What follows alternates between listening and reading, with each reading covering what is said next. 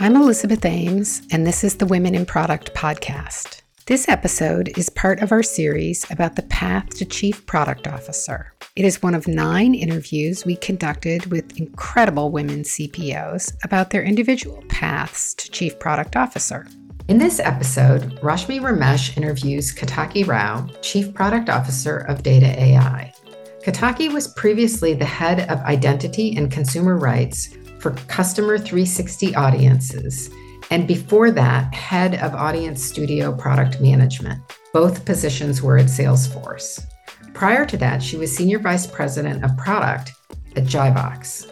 Ketaki is also a board member at Stanford Alumni Women's Impact Network. She has a BE in Electronics and Communication from Manipal Institute of Technology, an MS in Electrical Engineering from Stanford University, and an MBA from INSET. Rashmi is a member of the Women in Product community and currently a director of product. I'll let Rashmi and Ketaki take it from here. Ketaki, first of all, welcome to Women in Product, and we are really excited to know a lot more about your career and your journey. That would just not help folks like me, but many other folks who are just like me, looking for more guidance and, for more thoughts about how do you really carve your career. So thank you so much again for your time. And let's probably start with, one of the basic things, since we are all women in product. How did you get started in product management? And did you always wanted to be a chief product officer? Yes, I will definitely openly, candidly say I did not know what a chief product officer was when I started my career. So I didn't aim for that.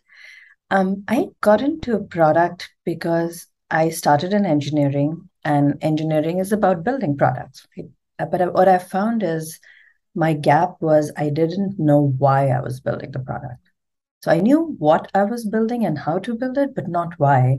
And that led to some early setbacks in my career, in which products I'd worked on really hard, poured my heart and soul into, didn't launch, and it just made me take a step back and say, I need to be able to connect the dots better. And that's when I transitioned into product management, because I felt it was a good balance between understanding the business and the why, but also empowering the engineers who were in a situation like me, so they knew why we were doing things and they could make smarter decisions too. So that's how I started in product management. That's awesome. That's awesome. And during this process, when did you make more attempts to kind of explain to them the why? Because that was something you were missing when you were on the other side of the fence. And how did that evolve as a leader? Yeah, I must say I don't have to ask them because they typically ask me. So never had a problem with an engineer being shy about the why, because it is a lot of work to create a product. It is many hours, so it's only fair that they understand why. I strongly encourage it. But different people are different. Some people like to go deep and understand a particular part of the technology. Some people go wide. But I find overall people are asking more and more in engineering, especially compared to my time, 20 plus years ago. More and more people want to get closer to the customer. They want to sit in on customer calls or even help customers solve problems. So that's a really good change in how we are doing technology. Completely agree with that. And in this process, what detours happened or what pivots did you probably undertake to really get to this state of being a chief product officer currently? Yeah, it's really odd, Rashmi. Like when I look at it back now, it's like, yeah, I made the right changes to be here, but it wasn't planned at all. I did what was interesting, what I thought would be fun. And some of the unexpected pivots were that I went from a large company like Amazon to creating my own startup, which was the other extreme, really like funding it myself with my co-founder. That was one unexpected pivot. That startup was not a success, but it was a great learning experience. Now, I was forced to see all aspects of the business and really appreciate things that you take for granted, like marketing in a big company. Marketing is really hard. We really underappreciate marketing and sales. And if you have to do it yourself, then you really feel the pain. So that was one pivot that I think really helped me. Not only did I understand it in theory, I tried doing it, not successfully, but I tried doing it. The next big pivot for me was working for someone who had done multiple startups. His name was Dias Nezamoni. He's the co-founder of Informatica. So Informatica, of course, startup that became $1 billion plus company. He created another startup after that, sold it through multiple hops through IBM. So he really knew how to run it. And I reported directly into him as his first product hire. So really built the product team, but learned from him how to build the product team, how to run a product organization. I consider that a key part of my journey, working for Dias Nezamoni. Then I went back to Salesforce, which is a large company, another pivot that is unexpected, but it was for a specific purpose, which is to learn how to scale the product. Salesforce has an army of 5,000 people selling your product. If you want to get your product to customers, you've got to evangelize with the sales team. And I really learned to do that at Salesforce. And then I think my final pivot here, data AI, couldn't be more excited for this opportunity to come in and execute on the company's corporate vision. So really take the corporate vision and translate it into product strategy. So that's a little bit of my journey. I mean, really didn't plan individual steps, but along the way picked up expertise in mobile apps, self-serve platforms, enterprise software, and that's actually a perfect fit for data AI. That's pretty awesome. I think we'll definitely get to a little more of the translating these experiences across these journeys in a bit. But one of the questions I had while you were describing the pivots was you talked about Diaz and how he was kind of instrumental across some of these areas for you. How would one kind of approach or get in touch with such kind of folks that you really want to work with? And how did you come across working for him, basically? What was your approach, to really working with folks like that could help you build a big part of your career? Yeah, it's a great question. There's definitely some luck involved, but I do think you can prep for it. One of the key things is just building up your expertise. So, I'd, of course, done product management at Amazon, which was one of the best places to start with, for product management and the customer obsession. But while I was doing my startup, I got in really deep on all aspects. So I knew, how to build the platform really well. I knew how to sell it, not very well, marketing decently. But that breadth of experiences made me a really good fit for someone who could manage the expectations at Dias's level. Because he's the senior executive. He needs someone who can take a charter and go run with it, right? Like he cannot be there to help you do every day of the work. So you have to build your competency up to that point, and then you will find the person who will trust you to take the next big step. But the competency comes from you. So, build your own experiences, your own skill set, so you can do that job. And then the opportunities come. You have to look for them. You have to look for them. In this case, Dias was looking. He had publicized that he was looking for this role, and I really just reached out on LinkedIn. I said, hey, I'm interested. Thank you. I was going to ask for the example, and that was a perfect example there as to how you would approach. And fast forward now, how did you land in this position with respect to being a chief product officer at data.ai? Was it something that you approached, or were you recruited for this role? Tell us about that. Yeah, so Data AI is a much bigger company, close to 150 million in revenue now. So the search process is a little different. Typically, at this company, this size and this level of executive, it's not a public search. You won't see this on their job posting, so I wouldn't know. So in this case, it was more through recruiters. I wasn't actively looking. I was at Salesforce, doing decently there. But when recruiters would reach out, I would tell them I'm not looking, but if it is a CPO role, I'm willing to chat. I was very clear that if I leave Salesforce, it needs to be worth it. It needs to be a significant change in my career trajectory, because I'd already created and led a product team at Jivox with Dias. So it was just that I just made it very clear. And then one of the recruiters reached back out with this opportunity. We had a good chat, lots of conversations, lots of work, and then here I was. Congratulations for that, and we'll talk a little more about that part and prep as well.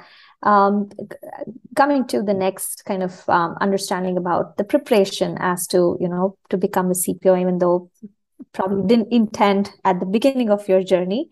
But what skill sets did you actively seek to actually acquire over the course of your time in order to become a CPO per se? I know we talked about scale from a Salesforce standpoint and some of your startup experiences, the breadth of experiences.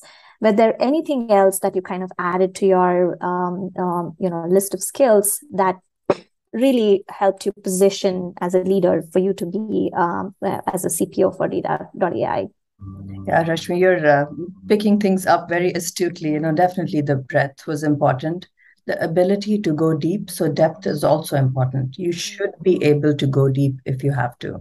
Because as a CPO, you're responsible for the whole product.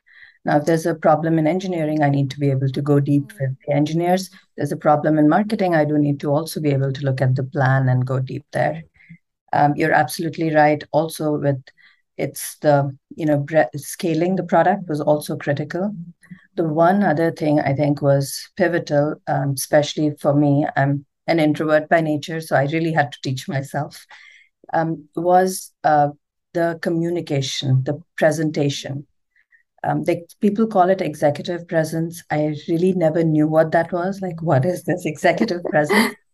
But that was very critical to learn how to be able to take command of a room, right? To learn how to be able to get people to listen to you, but also engage with you, right? Because today is not the day of me giving a monologue. No one will listen to me for 30 minutes. It's really about getting them engaged. So we are doing it together. That was key learning, but the communication, I think, is one of the key things. I was always strong with written, but verbal communication, I worked quite a bit on, and I thank Salesforce. They train us really well. Completely agree on that. Looking at the lineup of women and the kind of leaders we've got from Salesforce. So narrowing down the question a little bit more, what skills should someone acquire if they're just, let's say, a step or two away from being a CPO or they aspire to be in that position? Yeah, that is actually the trickiest one. Like I find, that's when it gets really hard because there's so many people who want to get there and so few CPO roles. Right. You really do have to go wider with your influence. So when you're solving problems for the company, you have to come out of I'm getting my team to do something versus saying the company needs to do something. So the more you can work on things that are across different functions, different teams, the better it is for that step. I'll give an example from Salesforce. One of the last initiatives I worked on was cross-functional across marketing cloud and what we call the core team.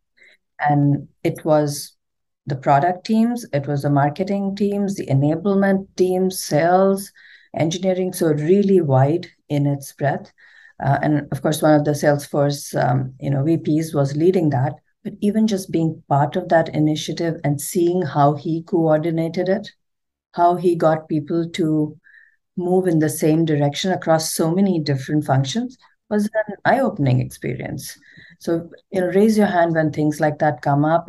It does take more effort. It was multiple meetings a week, some extra work from my day job, but I really learned a lot.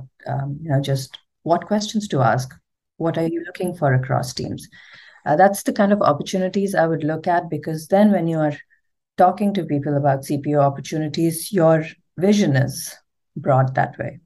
Your responses will not be about, here's my roadmap and I will fix it. It'll really be like, what's important for the company? What's the company strategy and how can I map the work of my BU to that? And that's amazing. You've articulated really well. Thank you for that. I think that's really key there. And since this was your first CPO role as such, how did you know what the CPO role entails and what are its responsibilities and things? Especially as I said, you are the first time CPO. So how did you kind of prepare for this just beyond the skills? How did you know, what really was the role about in the first place?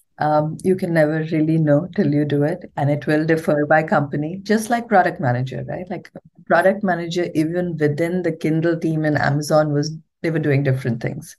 So it will depend on what the company needs from you, and that should be a key question. What does the company need from the CPO, and am I the right person to do it? For example, when data.ai, when we were discussing, I asked them that question, and their goal was we are the standard for mobile performance. Everybody trusts us for creating mobile performance estimates, but we want to go beyond to all digital data. We want to go deep with AI. So we are not just giving data, we are giving prescriptions, we are giving execution. That means hiring a new team, building a new team, building a bigger team, building a program that can deliver reliable. And that was aligned to my skill set. So it was the right opportunity for me. Versus, if someone had said, got a great business, it's running really smoothly, just want you to come and manage it, it wouldn't have been so exciting for me. Maybe exciting for somebody else, right? So you have to find out during the process, what do they want you to do?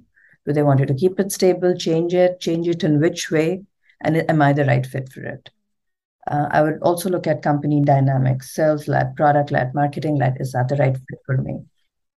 All of those are important.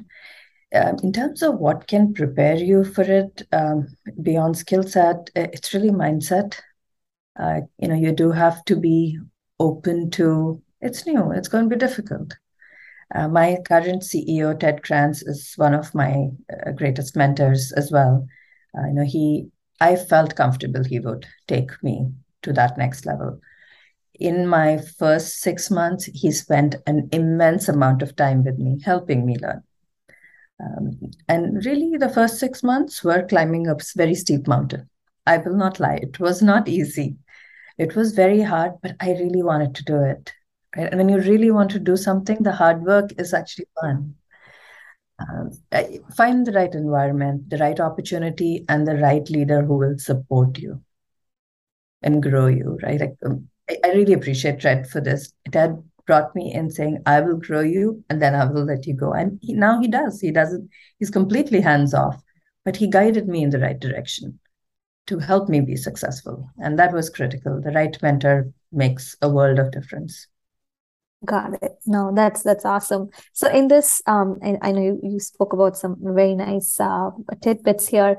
One follow-up question there. So while you were having these conversations, probably not just with data.ai, but other companies as well, did you feel at a point where you were kind of coaching the company as to, what a CPO role would probably be versus, the other way around where they exactly had a mindset of, these are the skills that or this is the kind of position this would be for a person to come take? And did you have those kind of experiences?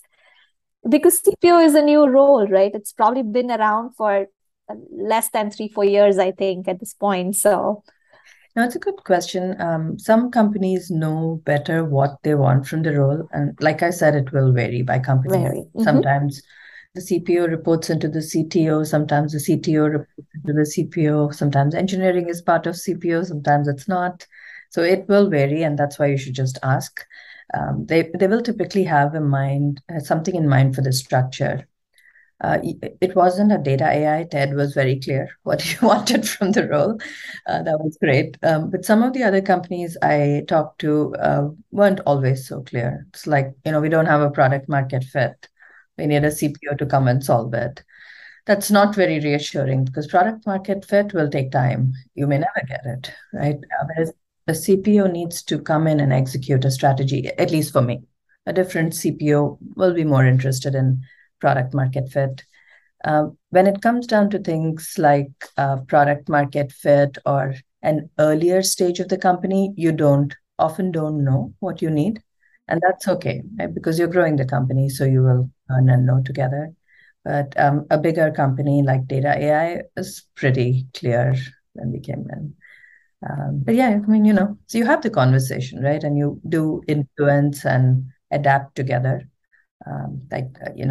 Again, with Ted, he had some ideas and we discussed and did make some changes. And I thank him for giving me the opportunity to voice my point of view and also making some changes based on that. It has to be collaborative.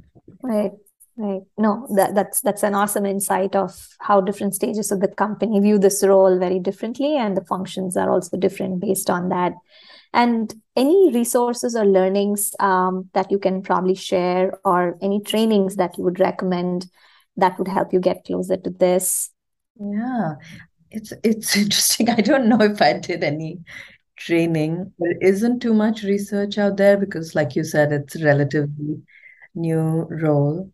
I would say just talk to people, right? I mean, what you're doing is amazing, Rashmi. Like, getting this series together so others can learn. I wish I had that when I was starting out. But really, in the interim, just talk to people. Like, what does it mean? What are you responsible for?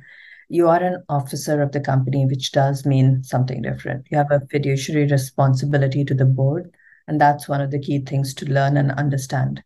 Like, what does that mean? Your primary responsibilities with the board. Yeah, actually, I don't know. Actually, I don't know of any great research or training. But if you find one, or once this is done, I will point to this podcast as the source. That was great. And in this process, what barrier do you think was the hardest to break to become the CPO, and why was it hard, and what did you do to overcome that? Getting that first opportunity is hard, Rashmi. I won't lie. Like, someone is trusting you with running product for their company. You've really got to prove you can take it and run with it. So that was very hard for me to first convince myself that, yes, I can do this, but then convince others.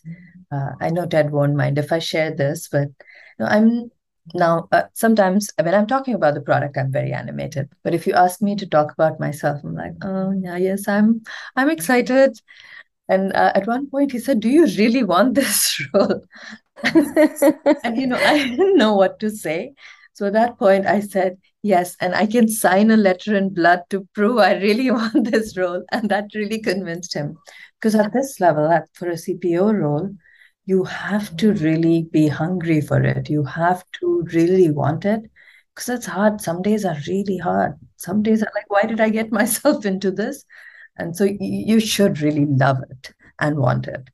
And that's what he was asking. And looks like I convinced him. But it is hard because you're going into these meetings to understand what the role is, but you're also convincing the team that I can do this. It's a very key role. It can make or break the company type of role. Right. No, totally agreed. And were there any specific challenges you faced as a female leader during this path to be a CPO? Yeah, it's always been a hard thing for me to know whether it's because I'm a woman or because I'm an introvert, because both of those are traditionally not associated with leaders. I always struggle with that. Is this because I was a woman or I'm an introvert and I don't express my feelings that openly? Yeah, I mean, just like marketing yourself, like being able to talk about yourself has always been difficult for me. So I've found my way. The way I do it is I do it through LinkedIn, right? So I publish things that my team is doing.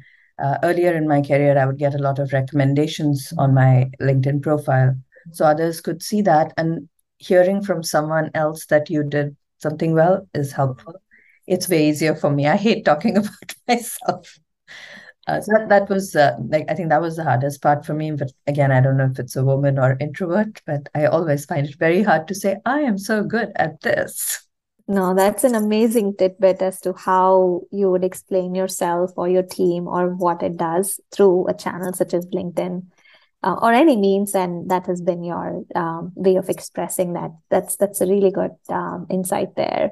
And with respect to a CPO, especially at these companies, board approval is one of the key things, right? So how did you learn or equip yourself for board approval? I know you did your own startup, and you were part of other startups and a big company like Salesforce. But because this was a crucial part, especially for these kind of roles, how did you equip yourself for these board approvals?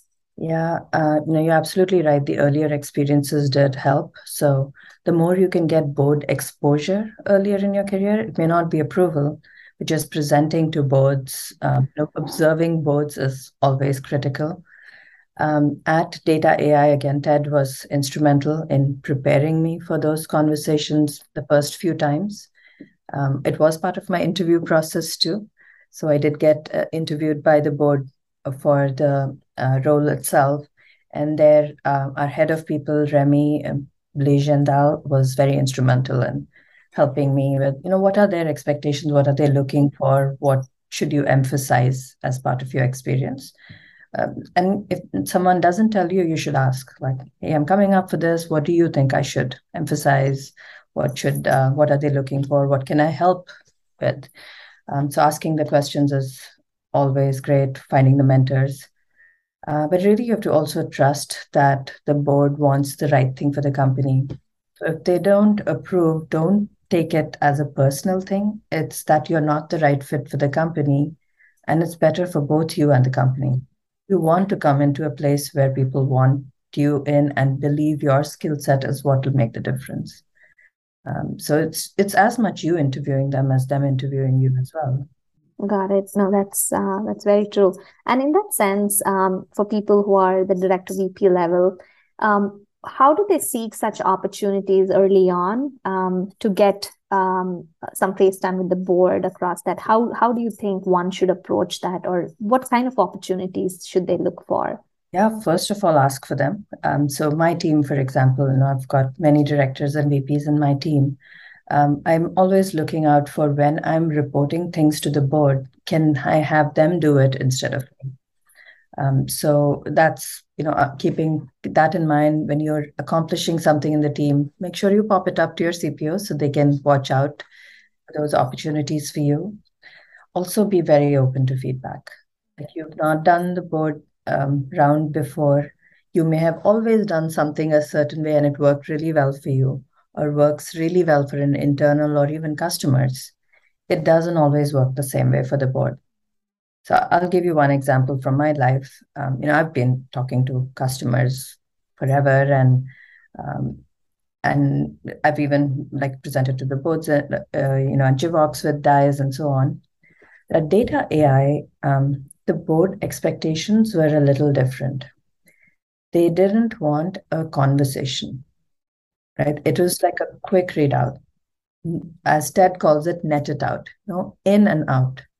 You don't go in there and start explaining all the nuances and all that. It's like headlines. What are the 3 things you want to tell them? So I'll typically do things like I'll have a post-it note with 3 things, and I will just say those 3 things.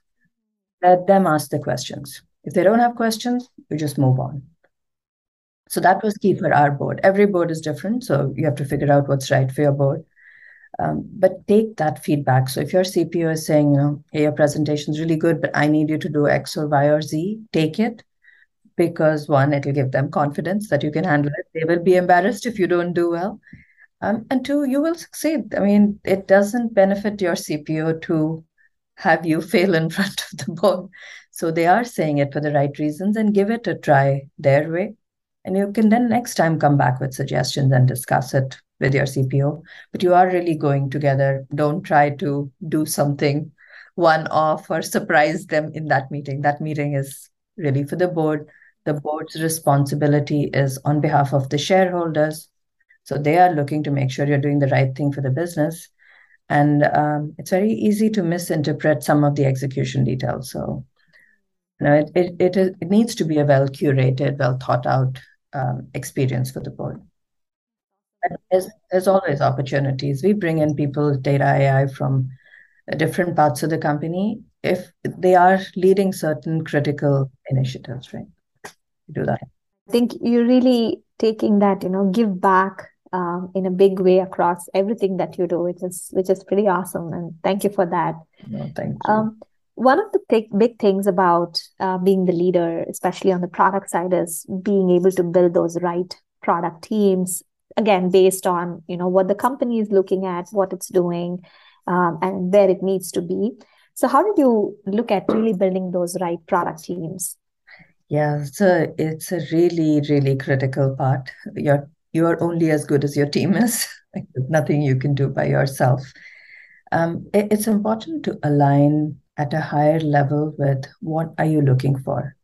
What is the team? What are the characteristics of the person that you're looking to hire?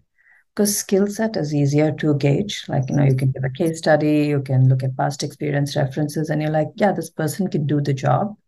But to be truly successful, they need to fit in the culture. Again, I'll use data AI as an example. We have identified that our ideal team player is humble, hungry, and smart. It's not something we made up. Patrick Lencioni from the Table Group actually wrote a book about this, but it just fit us really well. We want people who come in and who want to do things, right? It's not let's relax and things will come to us. We want to do big things. So if we bring in someone who doesn't want to do big things, they get stressed out or their teammates get frustrated with them. Like, it just doesn't work out well. It's not me. It's like they don't succeed well. So being hungry is very, very important. Like pushing the envelope is very important for us. Being humble is important because we're all very opinionated.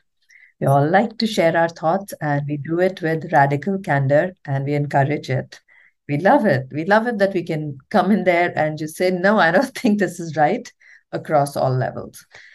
So the humility to accept that, you may be an expert in your field, having worked in it for many years, but you have to be humble enough to hear another point of view, or you won't succeed here. That was key for us.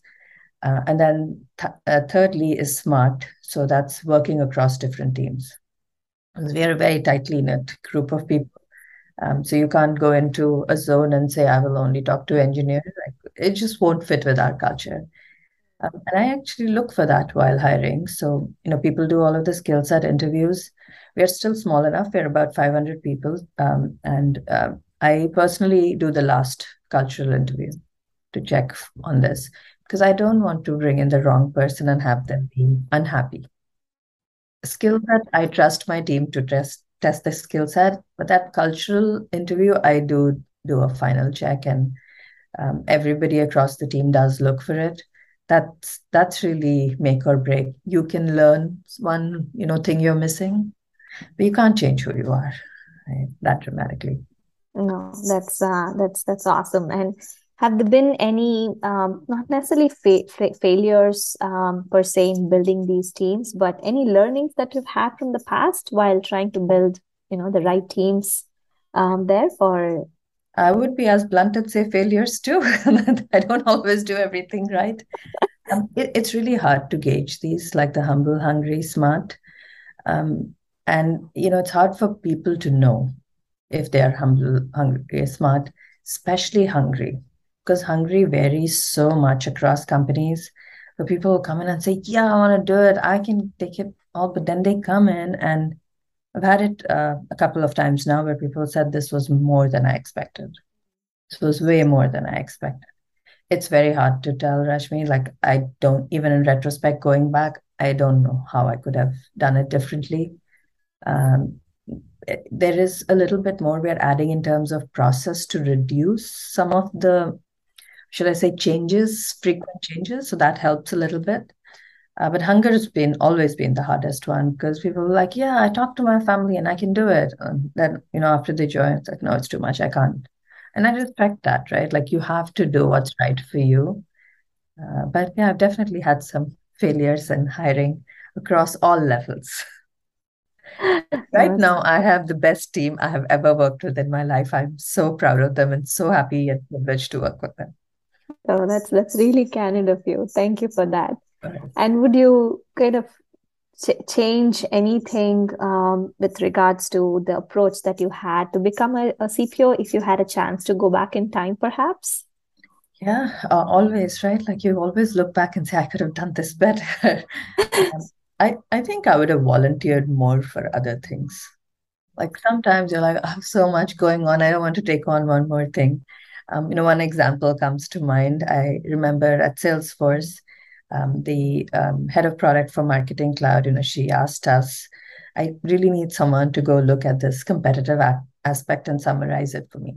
We were in the middle of building the CDPs for like really full days, and I just didn't have bandwidth to do it. But in retrospect, I was like, I should have done it. I really should have done it. I would have gone so wide with the industry. I would have gotten closer to her and her point of view. So you always look back at there are things that could have accelerated my learning. But again, you have to do the right thing for you, your family and work balance, your mental health. So yeah, there'll always be some regrets, but you have to pick one path and go. No, that's true. That's true. Thank you again for being so open about that. Really appreciate that. And I think now this is my most interesting part, I think, of the interview, at least for me, and hopefully for other folks as well, is translating your experiences, right? So you moved from Jivox, which is a platform for delivering personalized digital experiences, advertising, marketing experiences, to Salesforce, leading identity and consumer rights as a part of your CDP platform, and now data.ai, which again is a platform for consumer and market data. So, across these, walk us through how you were able to translate some of your experiences, especially since you had leadership roles across each of these companies. Yeah, absolutely. I think JVox was the hardest one to translate because I was coming out of Amazon, which is very consumer focused. And then JVox was B2B, right? So it was enterprise business to business, digital creatives, which is very exciting, and personalized creatives. So that was the hardest one, but it was a smaller company, and really Dias was willing to take a shot on me. That's what it came down to. He was comfortable that I understood product well, I could go deep with engineering, and I'd be willing to learn as he guided me. So I think those were key there. Actually, I was at Jivox when I met my future manager from Salesforce. So that's how I transitioned into Salesforce, and I worked in the marketing cloud. So it was related, and advertising is part of marketing. I started with the data management platform at Salesforce, and then transitioned into the CDP. For the data management platform, I was the lead for all of it. So I saw all parts of it. CDP was a net new platform. So there I was focused on identity and consumer rights, but it was still marketing. And then coming to data AI, what they were looking for is someone who understood big data, and someone who had some experience with mobile apps, which I had from Amazon. So that was lucky. And it was very ironic, but our CEO also came from marketing and advertising. He was previously at Sky, Kenshu, and he was looking to move the company in a direction of audiences and solving marketing use cases. So it just fit in well in that I had big data. I knew where I could really understand where he was trying to go. And then I could map it back and bring the rest of the company to head in that direction. So that's how it came about.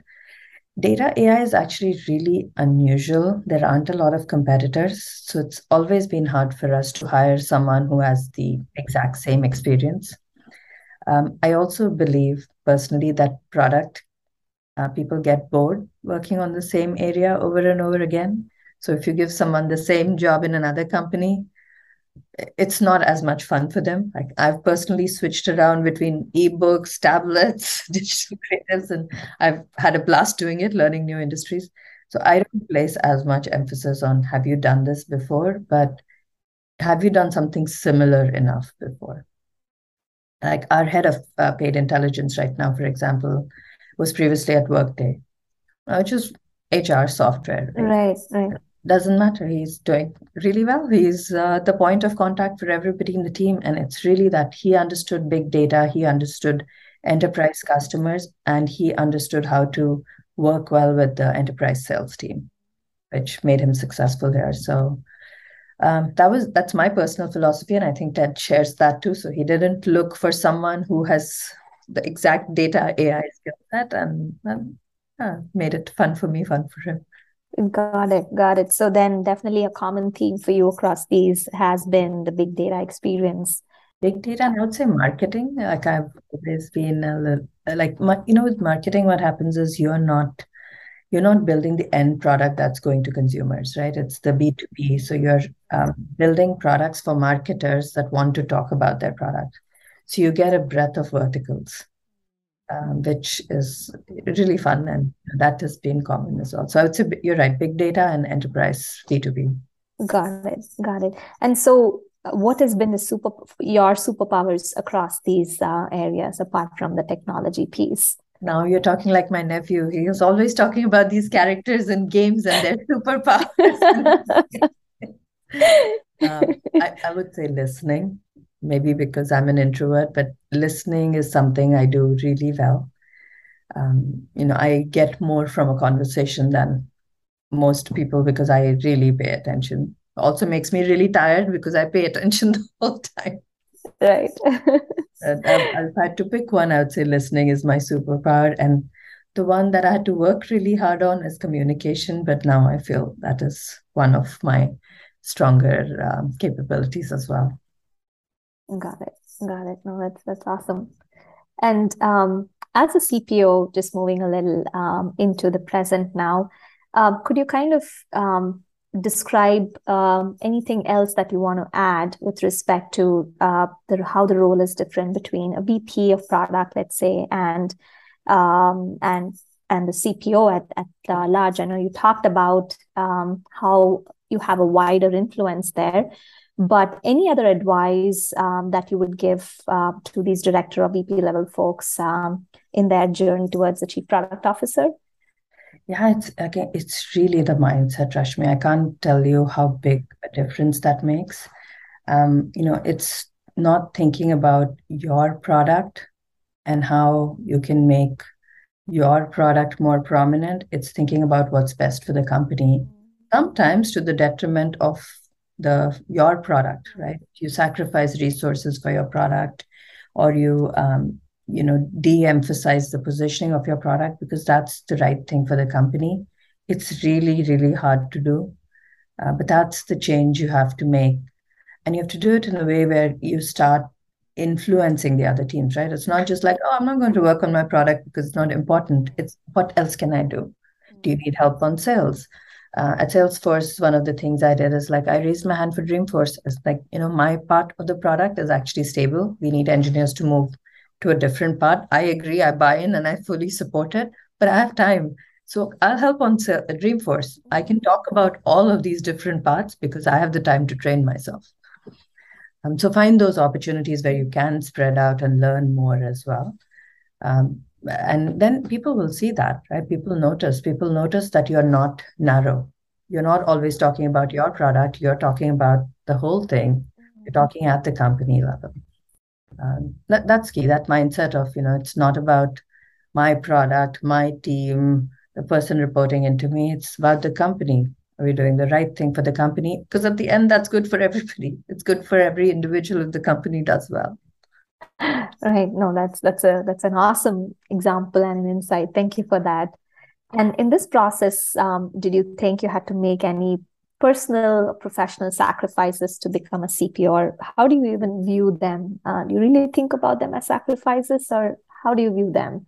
I was just going to say exactly that. Like, if it's a sacrifice, don't do it. It is learning, right? To me, learning is a privilege. It's an opportunity. It does mean that you have to, I won't say sacrifice, you have to prioritize. Just like your product roadmap, right? You want to do everything, everything is fun, but what can I give up? So, for example, I don't cook that much. I make sandwiches, I make salads, and that's okay with me. I don't consider it a sacrifice. It's less important for me than having time with my people or being able to do what I need to do. So it's really just ruthless prioritization. You've got to make time for things, even at work. Someone last week brought up a topic and said, I really want to discuss pricing and packaging and like some optimizations I've thought of there. So that's very important. But this quarter, that is not my priority. My priority is something else. Let's talk about it next quarter. Because even the half an hour spent talking about it distracts you and the rest of the team from what you really need to do right now. So you just have to be very clear in your words and your actions. No, that's awesome. Thank you. And fast forward, let's say 5 years down the lane, how do you think this role will change if it does? Yeah, I hope this role does change. I will be very bored if I'm doing the same thing 5 years from now. I joined data.ai last year, so it's been close to 2 years now. I've just got the team on board, the best team I could hope to have. So 5 years from now, I think things will be running very smoothly. They will need less and less of me. And I think I'll be spending more time grooming the next person to take over and finding out what's next for me in the company. I think it'll be that time, right? You always have to have the next person who can back you up. That's because, again, you are a CPO and officer of the company. For the company, it's the right thing that if you need to step away for some reason, I won't say get hit by a bus. I would say if you have to go on vacation, someone else should be able to step in and keep it running. So 5 years from now, I would expect that I have that strong person ready to take over the reins if I need to move on. And I hope I'll find something that's equally fun to do as the next step. I don't want to do the same job forever. I do find 4 years as my limit, so I do plan for that. No, that's again really candid of you. Thank you for that. That was actually my next question to say, what headline would you make next beyond the Chief Product Officer? So I don't know. I'm an introvert. I don't want to make any headlines. I want to hide behind the curtains. My job that makes me make headlines. I'm very happy that the product makes more headlines than I do. That's a good thing. Actually, I don't want to make a headline. I don't want to be a good person. I really want to have that feeling that I did the right thing. It's very important to me that I had the best intent. I did the best I could. I did the right thing and I was fair to people. That's very important to me. Won't be a headline, but it will help me sleep better at night. That's awesome. Thank you so much for that, Ketaki. This is great. Rashmi, such an interesting conversation with Ketaki. I just love her. I really appreciated how frank she was in her commitment to taking on the role at data.ai and how hard it was at the start. For our next episode, you're speaking with Yuying Chen Win, previously the Chief Product Officer at Barnes & Noble Education. One of the things that I love about this interview is how she identified areas in her knowledge and background where she felt she needed to learn more, like AI and data. She made a conscious effort to build up skills that would be necessary to get where she wanted to go. Any tidbits from that interview that you'd like to share? Yeah, I thought you need to be very in tune with yourself, assessing the outcomes of your pivots and drawing parallels as well, as she talks about. She really talks about that connection to products and her passion, but going deep at the same time. I actually loved her example about how one overcomes a situation where you are an out-of-the-box candidate. And another tidbit that hit home for me was regarding the perception and how one gets typecasted to the same title, even when they have handled bigger projects of bigger scope, actually. So true. It really seems like the higher up you get in an organization, the more they're looking for an exact match. And so really having those skills to figure out how to pitch yourself when you're not exactly that exact match, really valuable. So I hope everyone will join us for the next episode to hear more. Thank you for listening. And thanks also to our partners, Discover, Google, Meta, and Upwork, who provide annual support for the work of Women in Product and our community. This podcast is an original production of Women in Product. Follow us on Apple Podcasts or Spotify. Leave us a review so that others can discover us, or share this episode with people you know. If you have any questions or suggestions for future guests or topics, you can reach us at podcast@womenpm.org.